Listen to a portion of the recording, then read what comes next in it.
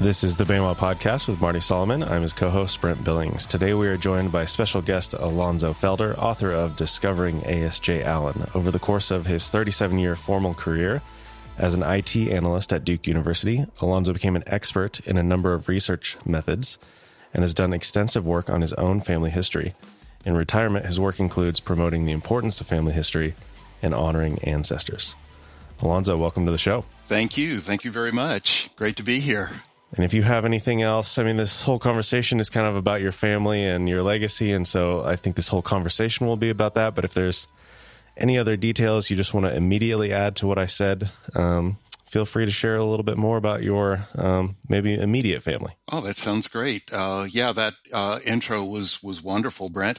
My immediate family, I'm living here in Durham, North Carolina. I've been married to my wife, Francine, for over 40 years, and which is a real testament to her. And we have 2 adult children, just up the number of grandchildren. I now have 5 grandchildren. So if you look in the front of the book, you'll see I have it dedicated to my 3 grandsons. Going to have to do something about that because now I have 2 granddaughters, both born on the same day just a couple weeks ago. Wow. Yeah. That's great. Yeah, absolutely. Those are beautiful little tidbits that become a part of our story. Absolutely. I got this email from Alonzo. I don't know how, it was a while ago. And one of those emails saying, hey, I have this book. I didn't know if you would be interested in reading. His email was very aware. You know, I know you get sent a lot of books, and I do. And every time I get on here doing these interviews, I complain about it. And here I am again. And yet, Alonzo had this book about what it was like to, the title Discovering A.S.J. Allen, to discover those that had come before you, your predecessors. I don't know if ancestors feels like too much of antiquity buried into that, but those that have come before you and experiences as Black community in we'll talk a little bit more about what this means, but Reconstructionist era. And I thought this is the kind of stuff I'm trying to read more of. This is the kind of stuff I'm trying to surround these are the kinds of people and the kinds of voices that I'm wanting to, they're not present enough in my life. And so I said, yes, I actually do want to read your book and send me a copy. And then the book came in the mail and it was big. It was, how many pages here? It was 300 of content, another 100 of appendix and everything else. But man, it was just a ton of fun doesn't feel like it was good. It was a good read on so many levels I did not expect. I was expecting some things. I wasn't expecting others. But let me ask you this, Alonzo, how'd you know about me? I met you via email. How did you get to know Bema or Brent or I, or what's your connection there that prompted you to send that email? Well, for a number of years, I led or co-led a grief support group at my local congregation for people who had experienced or were experiencing loss due to death, primarily death in their families. And I had this one participant in a grief support group that I was delivering. She was a woman. I've literally known her most of her life. I knew her parents, and she was in class because she was preparing for the upcoming death of her father. And that was a complex relationship. There was just a whole bunch of stuff going on all at the same time. But she was going through this grief process with such courage and strength. And when she would make comments in the class, everybody would just stop and listen. And she and I would end up talking afterwards, sometimes for an hour or more after the class was over. And I could tell that the text was doing something inside of her, that she was really doing a great job in dealing with this upcoming death, even though it was so incredibly difficult. And if you've ever been in a grief kind of situation, counseling situation, a lot of people want to throw out platitudes of, he'll be in a better place. And the Bible says that he's going to blah, blah, blah. And none of that was coming out of her, but she was doing what I have come to learn now as text to context. Let's look at what was going on and why this was said and why it means so much. And I asked her, as we were talking, I would say, well, tell me, what are you doing? What kind of spiritual disciplines do you have? What are you learning? And she started talking about this guy, Marty Solomon, in this Bema discipleship podcast that she was learning just an incredible amount from. So I actually remember one specific night, class ended. It was about 9:00. I had an hour's drive to get home, got home, had dinner, kissed my wife, locked myself up in my office, and I listened to the first couple of episodes, and I was just blown away. I was hooked from the very beginning. And after that, my wife and I would start setting aside an hour after dinner every evening, and we would just listen to an episode. After the episode was over, Brent would come on and say, well, go ahead and meet with your discussion group and, put your questions and stuff out there. And we'd smile and we'd look at each other and go, hey there, discussion group. And we would talk. Yeah. And it's a wonder that we got any sleep or any rest, but we were so incredibly full to be able to see the scriptures in a new light and to understand them. So that's how I met you.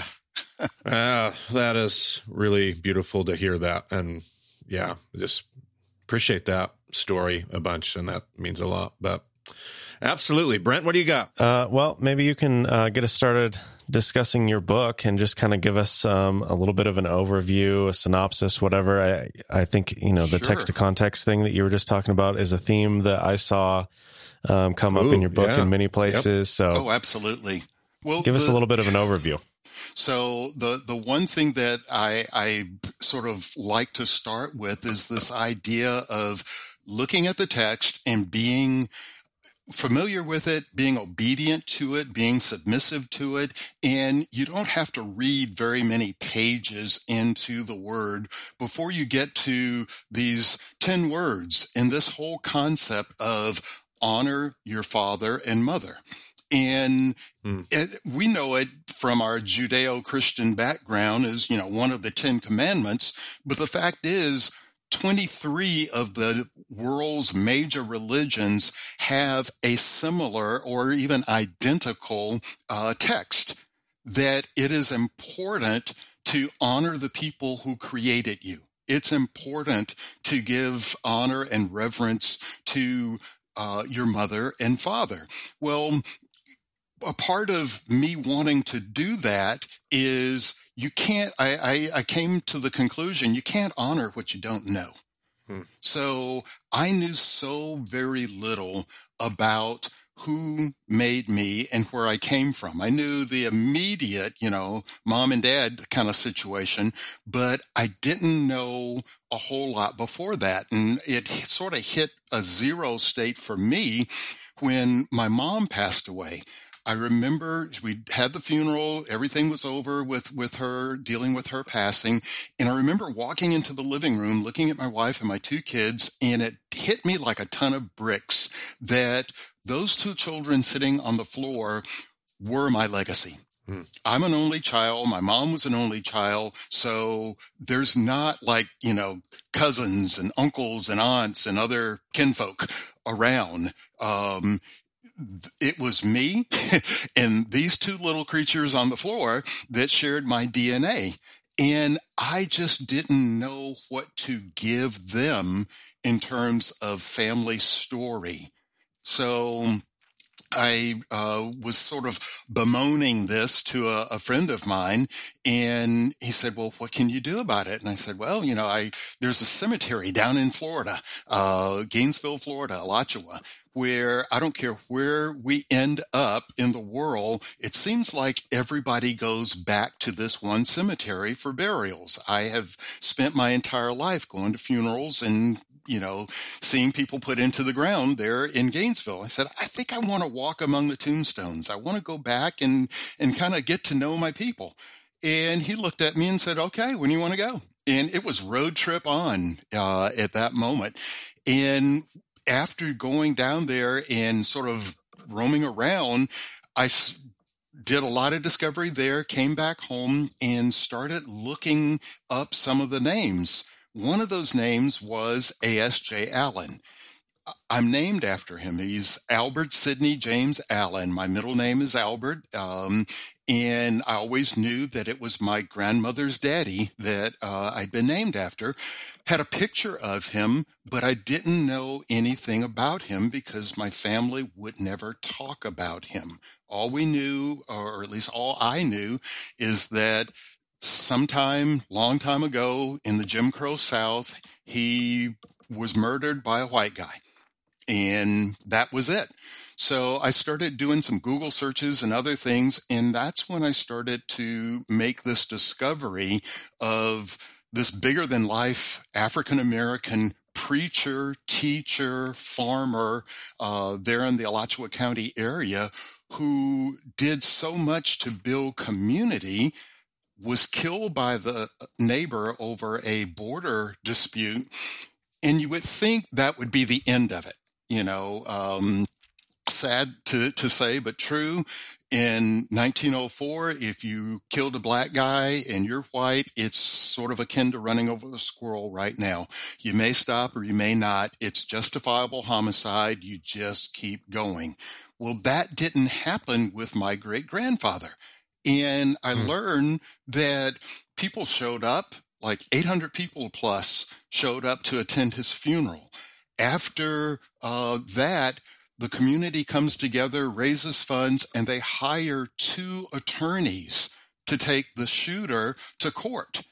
And I'm thinking, okay, I know a little bit about history. There's this place called Rosewood. There's Tulsa. There's all these places in American history that if black people don't like the way things are going and they say something about it, then they burn your town down. You lose your life. Bad things happen when you push up against that establishment. What was it about my grandfather that allowed such agency in the community around him? And I started reading about the things he'd done in life, and I was absolutely blown away. So that's what started this journey. I had no idea I was writing a book. I was just enamored over this man that I was named after. Yeah, absolutely. And you mentioned you started with this, honor your father and mother conversation. But even beyond that, like, it strikes me that you don't even have to get that far. You're only a couple pages into your Bible before you run into these things we call genealogies. And yes. And what is this but a record? And a large part of your book is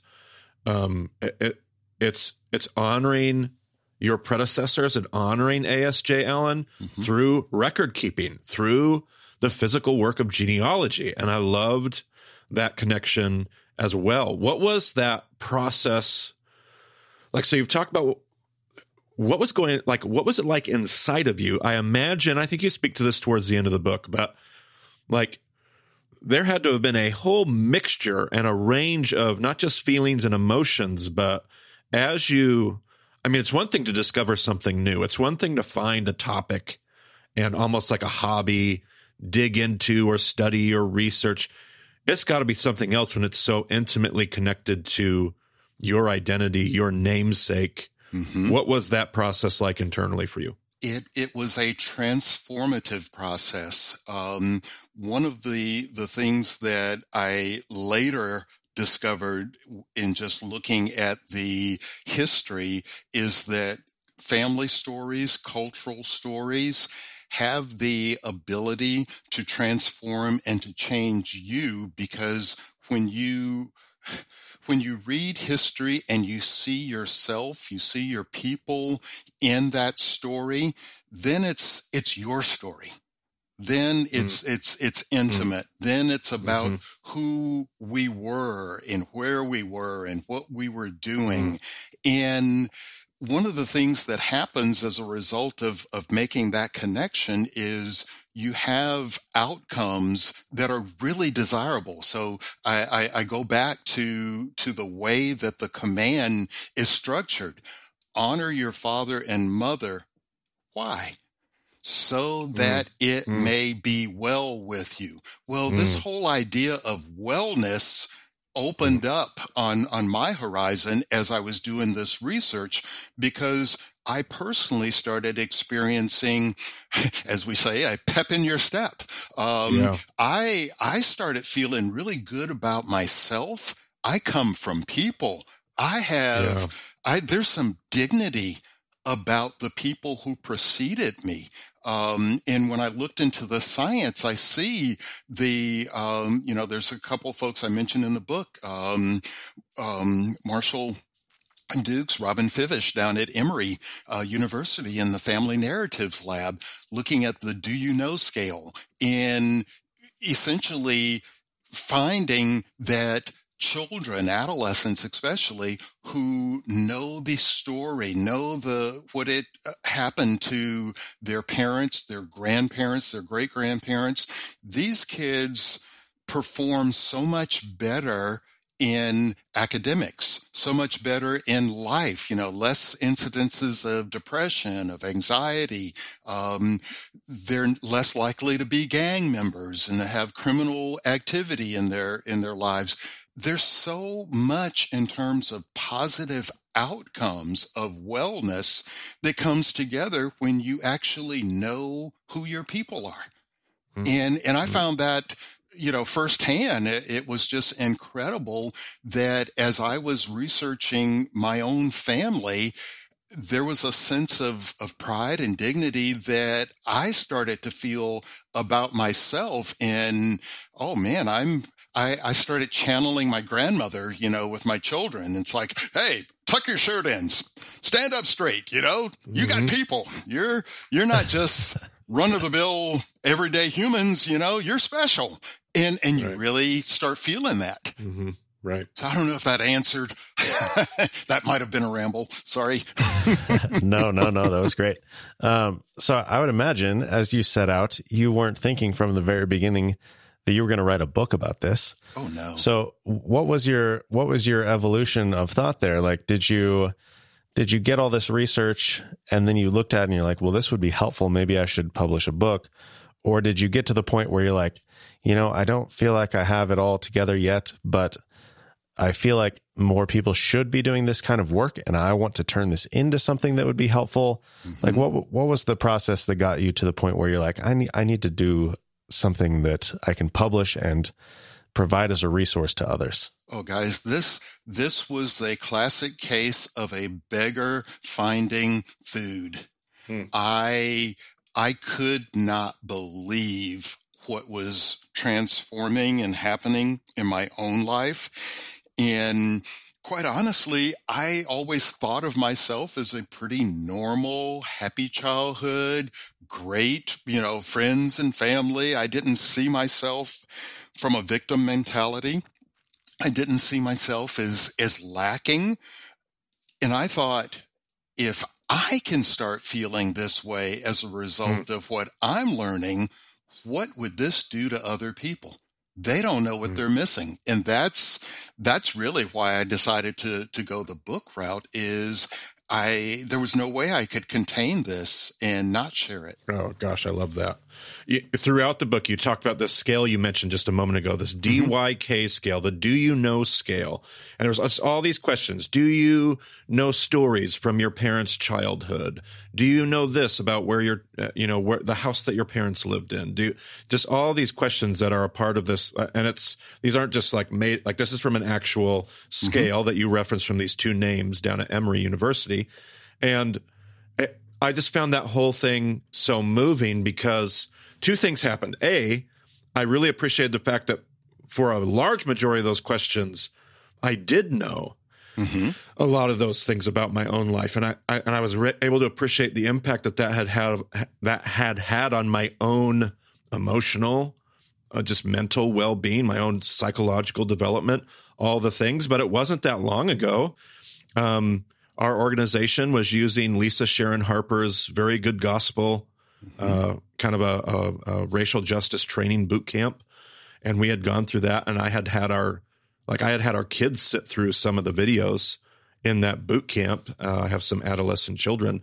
And one of the conversations that we talked the most about that we had never considered was, if you come from a Black community, you don't have, it's easy for me to jump on and get a genealogy. It's easy for me to trace down, but this DYK scale is not a given. Right. And all of a sudden I had this deep appreciation for, oh goodness, I was able to appreciate something I didn't even know I was benefiting from. Is that a part of why you wrote this book? Is that a part of this spiritual food that you talk about? Like, you wanted others to realize the value in, this isn't just about facts and data, but there is something. Is that part of what you were doing as you wrote this book? Absolutely, because you're right. It's not about facts and data only. It's about the story. I like to sometimes refer to myself as a family historian or a family history enthusiast. I almost cringe when people refer to me as a genealogist, because so many times people use that word and it's just about the facts. And it's great to know if you're descendant from Charlemagne or whatever, to know the facts, or even to know the DNA. But what really makes this come alive for me is, do you know the stories? Do you know the context of the facts? Do you know how your folks met? Do you know where they lived? Do you know why they happened to move to that city so that you were born there? Because those are the things that are important. That's what makes the stories pop, is when you can know those things. And you mentioned there earlier, Marty, for a lot of people of color, those things aren't a given. Right. They aren't there because of a number of factors. One of the things I have to always keep in mind is I'm an old guy now. I'm in my 60s. So I literally have memories of sitting with my cousins on the farm, on the front porch, shelling peas, shucking corn, and listening to my grandmother and her sisters tell stories. Well, wake up. It's 2022. Nobody's sitting on a front porch shucking, corn anymore and telling stories. Grandma lives in a condo, not on, a farm somewhere. So we're in a different society. We're in a different context. And a lot of kids, they may not know their grandparents, or due to cultural and race-based sometimes situations, your grandparents may be just slightly older than your parents. Right. So we're not talking about someone who's relating a 20 or 30 year prior history, but maybe, someone who is more of a contemporary, and they just don't have the stories to tell you. So the idea of, being able to look to your family as a primary source and say, where did I come from? What were my people like? In some communities, you have to go a lot further than just mom and dad and maybe even grandma. So that's why I wanted to make this book somewhat of a resource and a guide tool so that you can go further in being able to find out a couple of generations back. I always like to tell people, know the last 100 years. That's not really that long. Yeah. Know that much. Yeah. It made me even think about the way I tell my own story to my own children. Like, I think I get so worried sometimes about telling my story on Instagram or YouTube. Because when I think about my parents, I know the story of how they started dating. They were next door neighbors. Mm-hmm. My dad was actually dating my aunt. She wasn't there one night and stood him up, and my mom was in there, and my dad started taking. Like, I know that story. I know that my dad, didn't really like school. The only class he liked was wood shop, and he raced cars and got in trouble. And I'm not like any of those things. And yet knowing that story is somehow deeply a part of me. Absolutely. And so now I'm going, man, do I actually share my own stories with my own kids? It was just such a gift to see that through your book, and I absolutely love that. Yeah, I was really struck by this scale as well. I wrote down every single question, and I'm sure there's an easier way to find this list, but you can go to my website. There you go.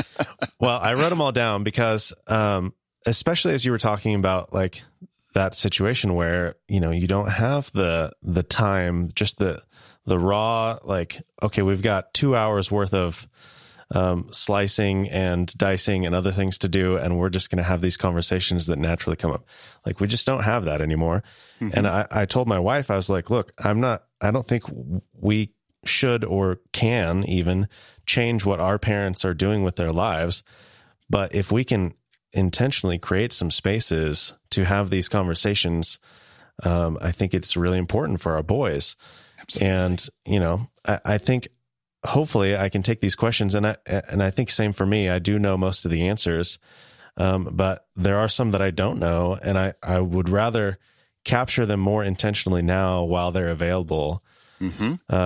So yeah, that whole conversation really kind of convicted me about the intentionality that I have with my own family. We have the text telling us that we ought to be asking questions and telling stories as we walk along the way, when we sit, when we stand. The instruction from the word is that we need to be engaged in story as we go about life. And if life doesn't make that real easy and opportune for you, I love what you're saying there, Brent. Make it happen.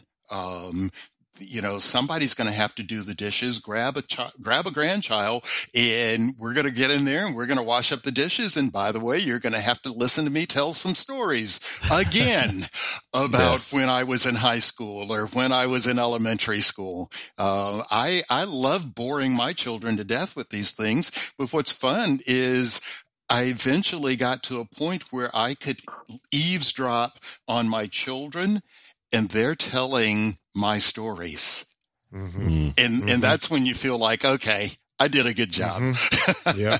So going back to that idea of text to context, this book is, or ASJ's story at least, is kind of set in the Reconstruction era in Florida, and help the people out who are like me and who thought, as I was going through school, like, oh, history is boring. I don't care about this. Let me just get to my math class. I know the answer. It's all easy to figure out. And I just didn't pay attention to this stuff.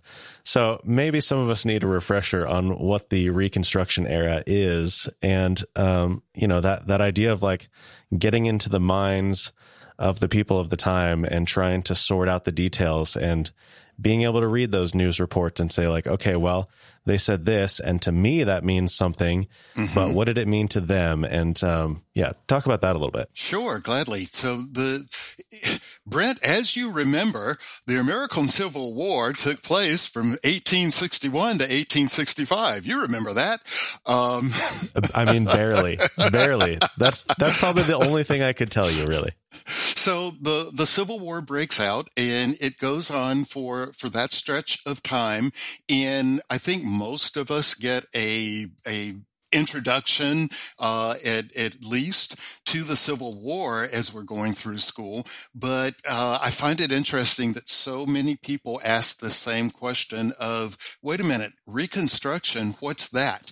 So there was this thing called the Compromise of 1877 that happened. And after the Civil War, there was this period where the United States government said, we messed up.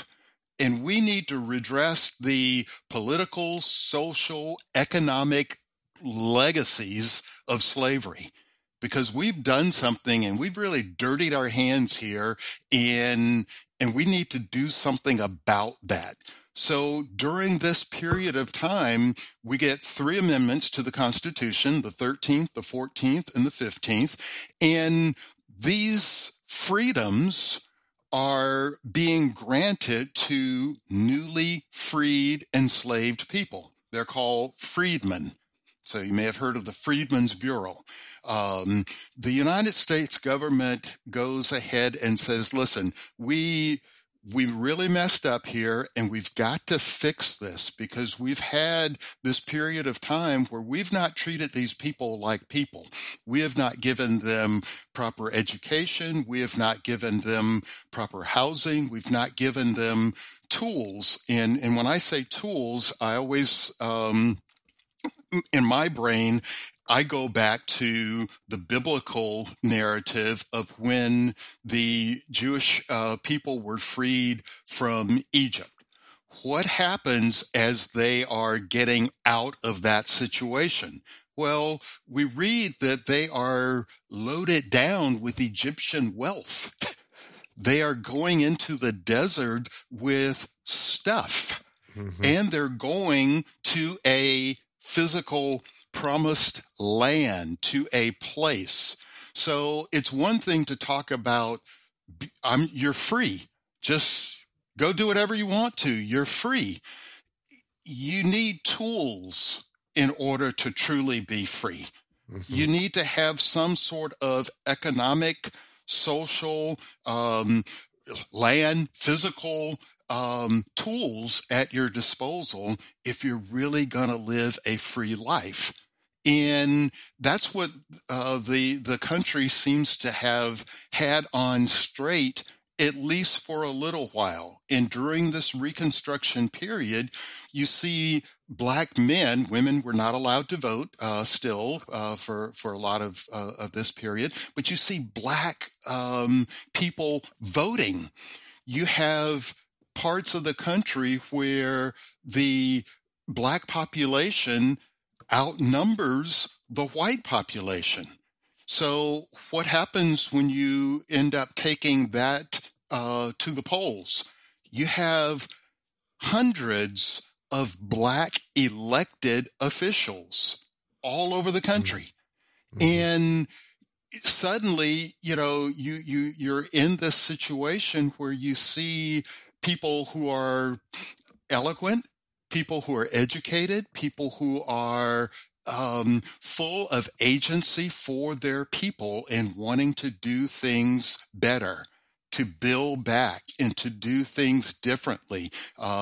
You have your Joshua Walls, your Frederick Douglass, your people who we look at as, exceptional in our history books, but these people, yes, they were exceptional, but they also were sort of a product of their environment. This is what happens. This is what had happened. And you start seeing Blacks really coming in and being integrated into society.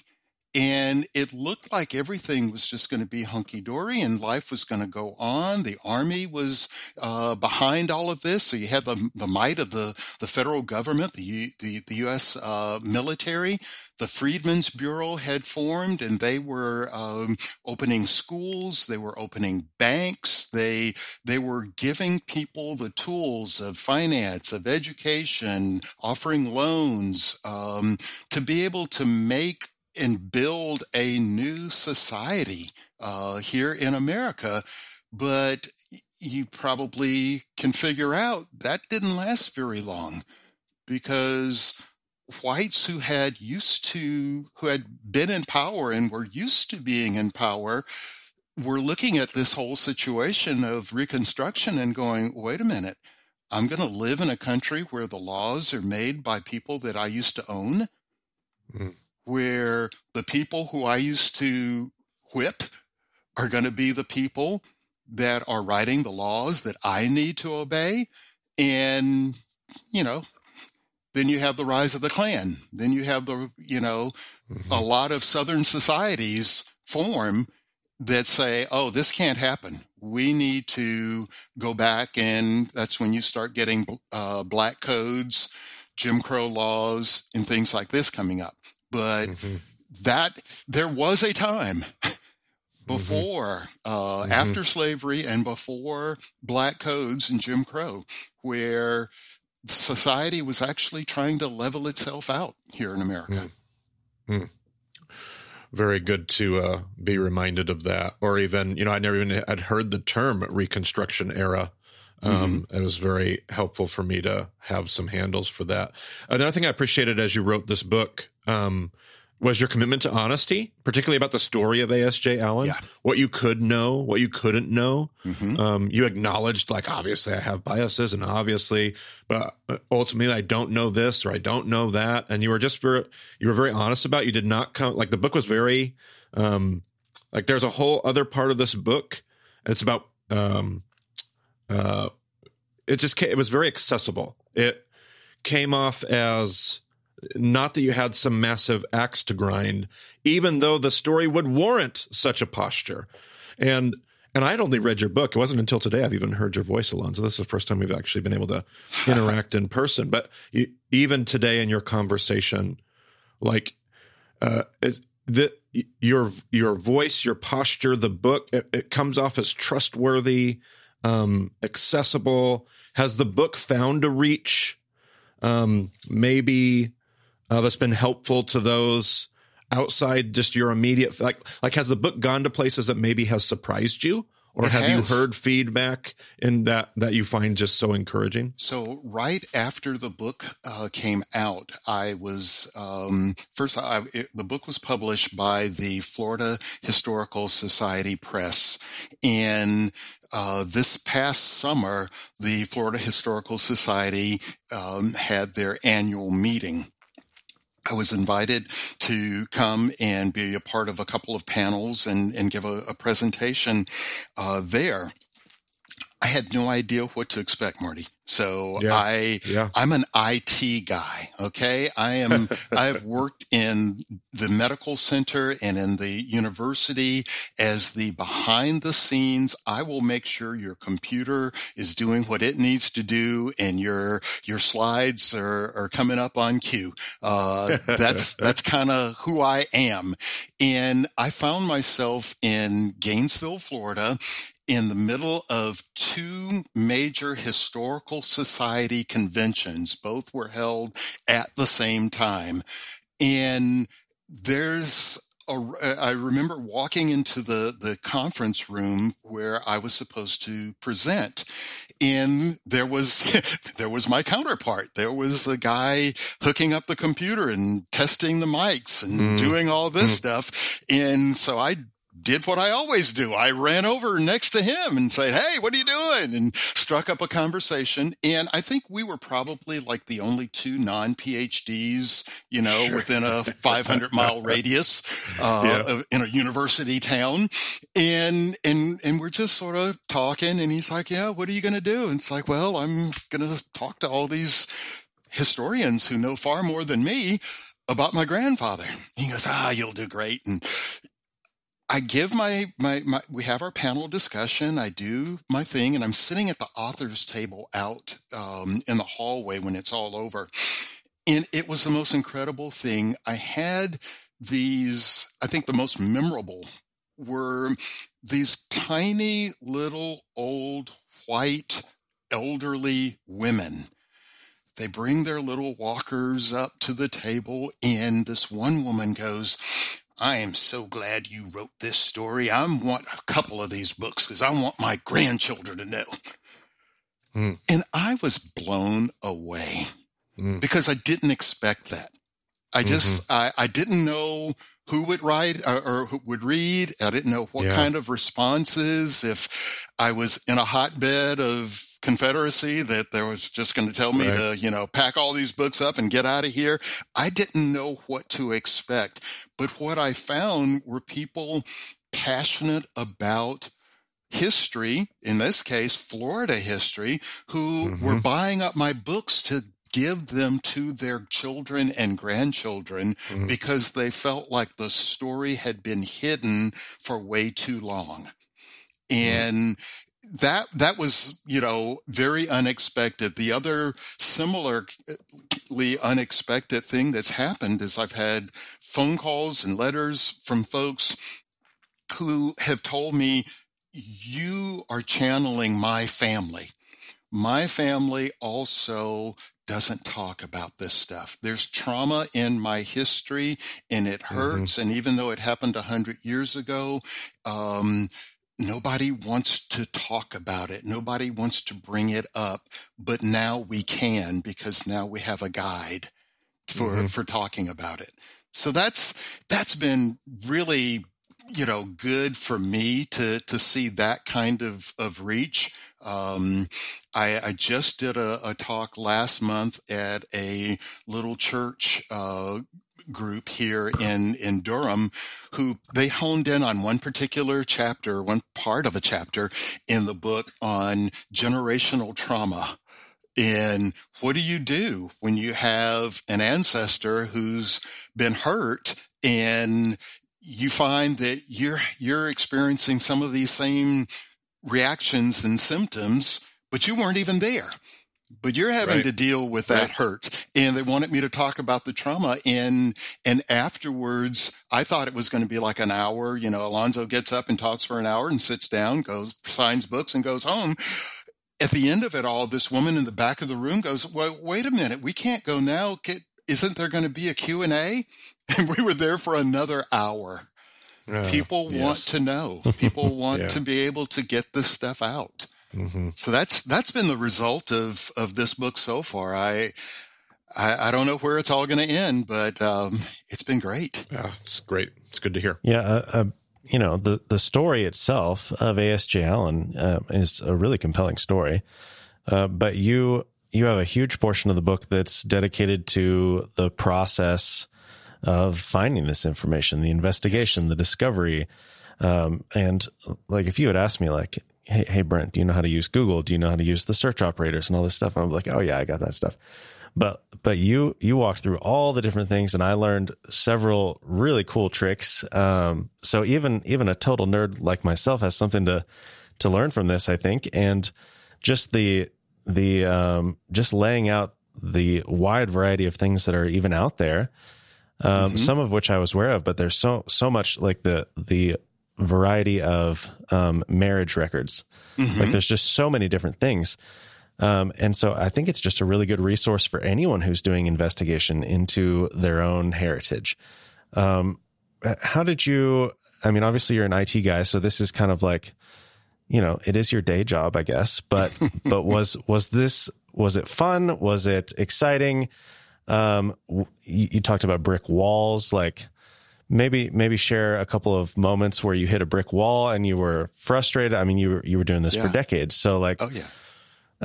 Talk about the work of the investigation and discovery. So the one thing that I like to think to talk about in some of my presentations is, if you decide to take up this mantle of family history research, couple things you should know. Do not believe what you see on television. This is not easy. You will not do this in a half an hour and end up with a book of life and just walk away and say, oh, I've done it. That was great. It's all behind me now. This thing will take over your life. And I mean that in the most literal sense. There have been plenty of nights that 3, 4 o'clock in the morning, my wife gets out of bed, comes across the hall to my office and goes, are you coming to bed? Because I have been here since, 5 o'clock when I got home. Do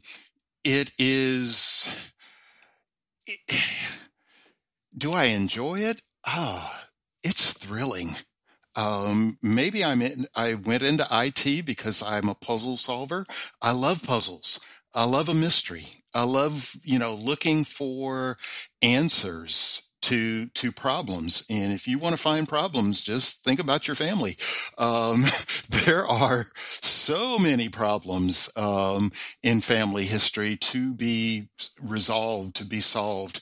And there are things that you don't know until you really get into the midst of it, and then new questions come up. So in thinking of, things that have kept me up really late or for days on end and trying to solve, I remember looking at a early census and seeing my grandmother and my grandfather on the census, but my mom wasn't there. And I'm doing the math and I'm thinking, okay, she'd been born. Why was she not there? And why were they in this different city? So they were in Miami.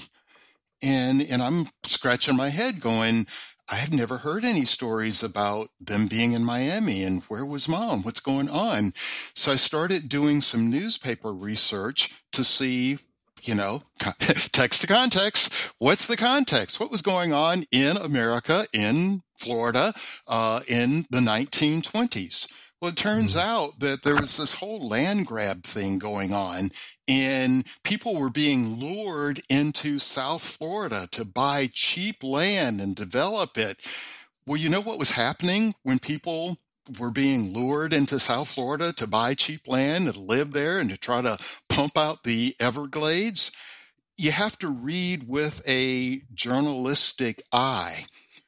White people were being lured into South Florida. They needed cooks, maids, butlers, and a whole army of support people. And there's this whole other story that I discovered of African Americans moving from both the North and the South into Southern Florida because that's where the jobs were. That's where I found my grandparents. I look back into the Northern Florida census at my grandmother's sister, and guess who's living with her? My mom. Mm. They left her to go down for this, great, let's pump the Everglades, experience. But they were a part of that army of Black folks who moved down to Southern Florida in order to be the cooks and waiters and waitresses and, domestics of the time. So it's stuff like that that just made me want to go even more, because you're reading about your family's history, but you're also learning about the history of your community, of your country, of, your part of the country, and why they were doing the things they were doing. So that to me is what drove me. The other thing, I think you mentioned roadblocks. One of the major roadblocks that I had to overcome was just that of literacy. I am not the first generation college educated. My grandmother went to college. My ASJ worked to rebuild Cookman Institute, which is now Bethune-Cookman. He was a part of that whole educational scene back in the early 1900s. So our family's not been that, removed from that experience. But literacy was a major issue in my life. You learn to read, you learn to write, you learn to spell. When you start down this road of family history research, throw literacy out the window, because your ancestors did. They spelled phonetically. They spelled the best way they could. And if you're looking at certain records, say census records, it's not even the responsibility of the person being interviewed to get the spelling. The spellings often comes from what the enumerator hears. So I have, to date, I think I have up to 11 spellings of my family name of Limbrick. which you think, wow, how in the world is it possible? But yes, it gets written in cursive and it looks one way. It gets printed, it's another way. Phonetically sounded out, it's something else. I have members of the same biological family, brothers and sisters, and they spell their last name differently. Literacy is one of those big ones that I had to overcome and just say, it is what it is. Do the research and make sure you still got the right family, and then move forward. Yeah. Kind of along the lines of like using terms, like different terms that were used for race at various points in history. And it's like, well, I'm not comfortable with that term today. Yes, but if you don't use that term in your search, you're not going to find what you're looking for. So yes. Yeah, lots of variables to consider. And that's important when you're talking to people face to face or on the phone, when you have to have a live conversation. I'm not sure if I related the story in the book or not, but when you said that, Brenda, it reminded me of being on the phone with an archivist down in Florida, and I'm trying to find church records on my great grandfather, and this woman is doing her best trying to help me to find the church and to find the membership rolls and all this, and we're coming up with nothing. And somewhere along the conversation, she detected, or I said, that he was an African American. And you could hear the gasp. And she just went, well, I need to be looking in the colored books. And it's like, okay, so there were different books. Yes, you need to talk. We need to talk to the archivist for the colored church. And it's like, wow, I forgot I was colored. Yeah. There was the end of the book, especially had so much of that, just like things you would never think of. But once you mention it, you're like, oh gosh, of course, that would be the situation. You're like literacy. Oh yeah. Once you mention it, you're like, oh goodness, yes, that will. But you just would never think of it before. I got a couple. Just one of my last questions for you, Alonzo. I did a review of your book on Goodreads, and in the review, I said this. This book is a practical treasure trove, opportunities for reflection, a call for us to consider and learn from racism in our past, the learning of where culture has come from and where it still needs to go. It's a guide for research. It's a helpful aid in listening to and honoring your family. It's a great record of the power of knowing your own story. For some of us, knowing our story is easier than for others. It was inspiring to read about the work that Alonzo was willing to do to uncover more of his own. Would that portion of that review resonate with your intentions of this book, or how does that strike you? Absolutely. And again, thank you so very much for that review. You nailed, you told me I nailed it, but you nailed it. That's what I wanted to happen with this publication. Well, and it was, and all these things like wove into each other, but they also could stand on their own. Like there's so much about the research tidbits or and that has nothing to do with necessarily your family's backstory. Right. Obviously it's super, but this book was full of all kinds of stuff and stuff that could stand on its own, stuff that wove together for your situation. And it really surprised me. I was expecting one thing when you sent your book. I got like 5, 6, 7, 8 other things. And that was a beautiful, just wonderful surprise. Well, thank you. Thank you very much. I go back to the analogy I made earlier. I was just a beggar who found food. This whole process of discovering my grandfather was so life-changing, and built so much into me that I wanted other people to experience that. And the only way for others to experience it is to have the tools to know, well, how do I start? Where do I start? What do I look for? And share, my journey. So that's this has been great. This has been a great journey. It's not over yet. There's more to come. I've already started on another project, so hopefully we'll get to talk about that later on. Yeah, absolutely. And I think maybe people are a little bit intimidated by, I mean, it certainly can consume your life digging into this kind of stuff. But I also think like so many records are digitized now that were not easily accessible, especially if you live away from where your family is from. Now you can just, I mean, a personal example, a few years ago, I had an uncle who died, and I knew that he was with a lady when he died, but I didn't know if they were actually married or not. I wasn't particularly close to my uncle. And so I'm like 10, 15 minutes of searching, and I was able to pull up his marriage record from Missouri, me being in Idaho. And not only did I find out that he was married, I found out that it was his third marriage, which was one more marriage than I knew about. So, I mean, as you say, like every discovery leads to another question.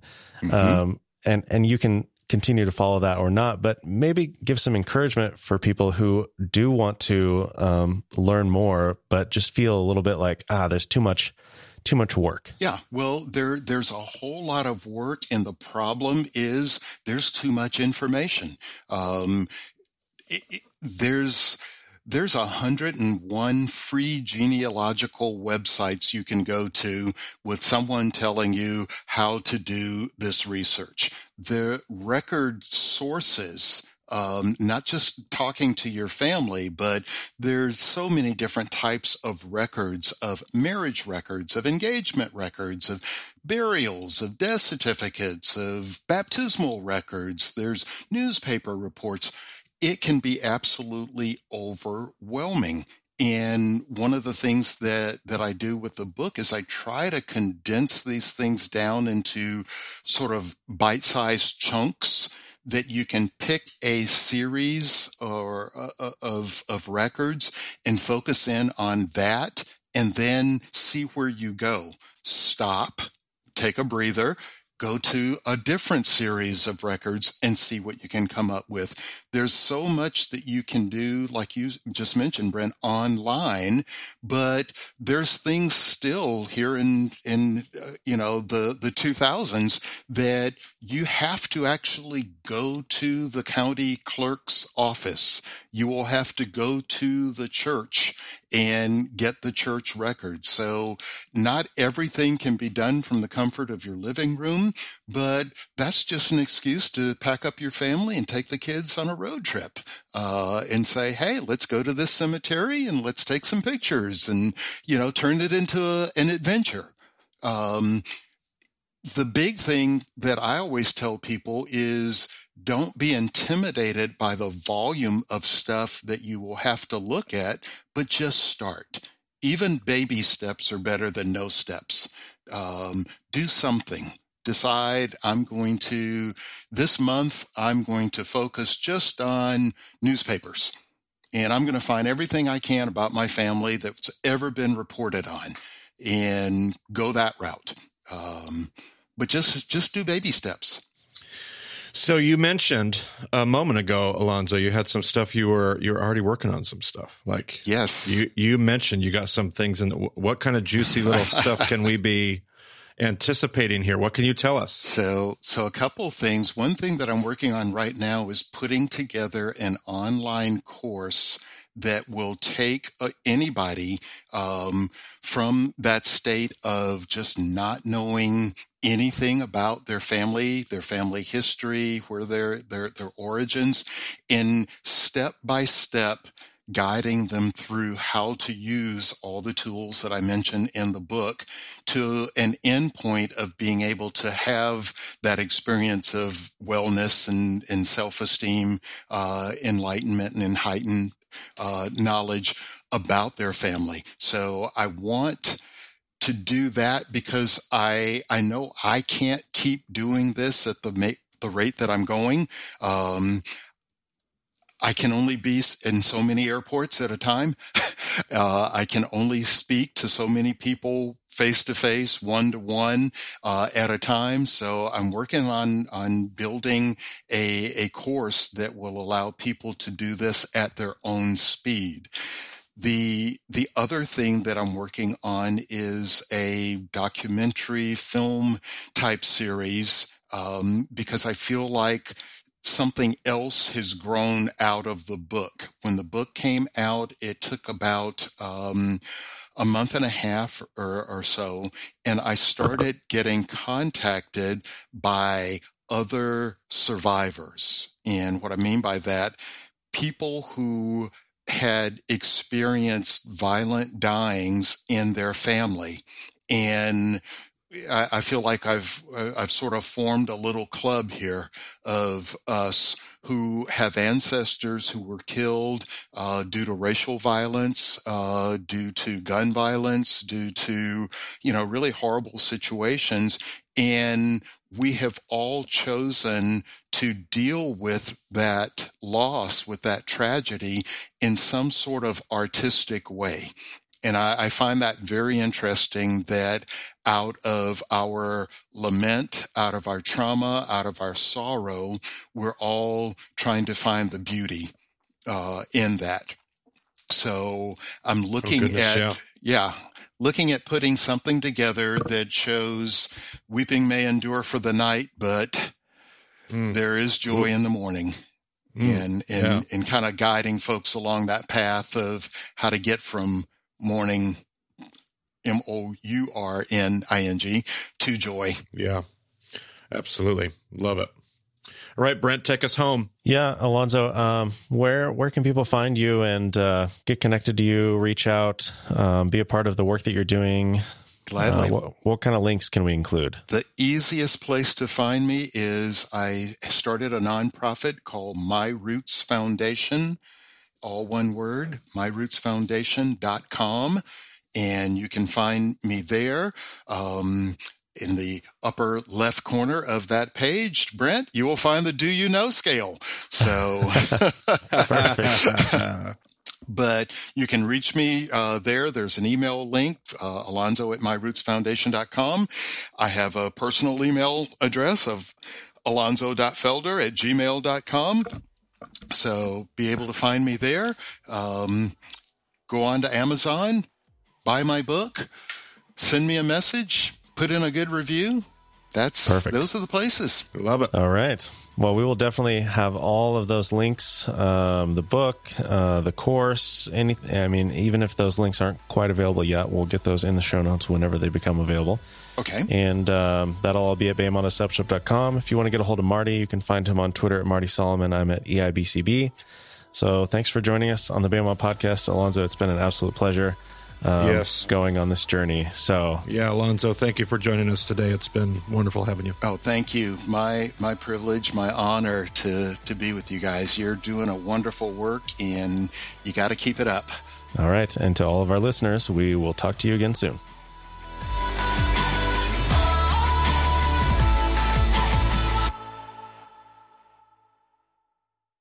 Postscript. So here I am, the day before this episode will be published, and I just got an email. I got an email from Alonzo a few days ago, and he was commenting on Reed Dent's recent episode on the unforgiving servant. And he started, quote, "Honestly, this lesson couldn't have come at a more inconvenient time," which to me is very funny. And I think our listeners probably know, because we typically record pretty far in advance. So Alonzo's episode was recorded 2 months ago, and I think maybe the funniest coincidence that we've ever stumbled into was when we released episode 124 on the triumphal entry of Jesus into Jerusalem, contrasting it with Pilate's entrance that came out on the 4th of July of that year. I think most of you listening today probably didn't hear that in real time and probably didn't realize that was the day, but it's funny if you go back. So back to what Alonzo said, quote, "This lesson couldn't have come at a more inconvenient time as we mourn the killing of Tyree Nichols. Having a discussion about forgiveness is easy when there's not a horrible offense sitting in the room. When the horror is right in front of you, it can be more uncomfortable to entertain the idea of forgiveness. End quote. And I would say that uncomfortable is a very gracious word to use there. He went on to share how there are similarities between Tyree and his own son as far as their interests and their personalities. And he takes the time to imagine on this very personal level what Tyree's parents are going through. But he goes on, quote, "My greatest takeaway from listening to your discussion on the unforgiving servant was your point of learning to see ourselves in the faces of offenders, to ask a better question, as Marty might say. Instead of looking at the 5 perpetrators and asking, 'What's wrong with you?' ask a better question. 'What happened to you?' In the moment, it's a hard question, but ultimately I have to lean into good theology and affirm that we were all created good and somehow have become twisted." End quote. So I just want to say that we aren't trying to say anything with this episode or Reed's episode on the unforgiving servant or any other episode.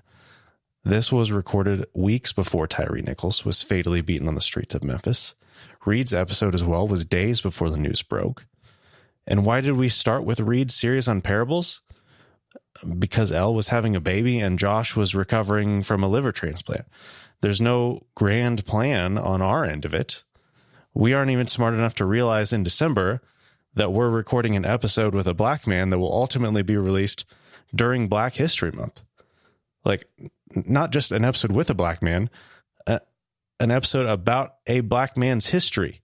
Like, we just simply had the opportunity to read his book, and we felt that it had value to our listeners for a variety of reasons. And there's no shortage of applications for these lessons.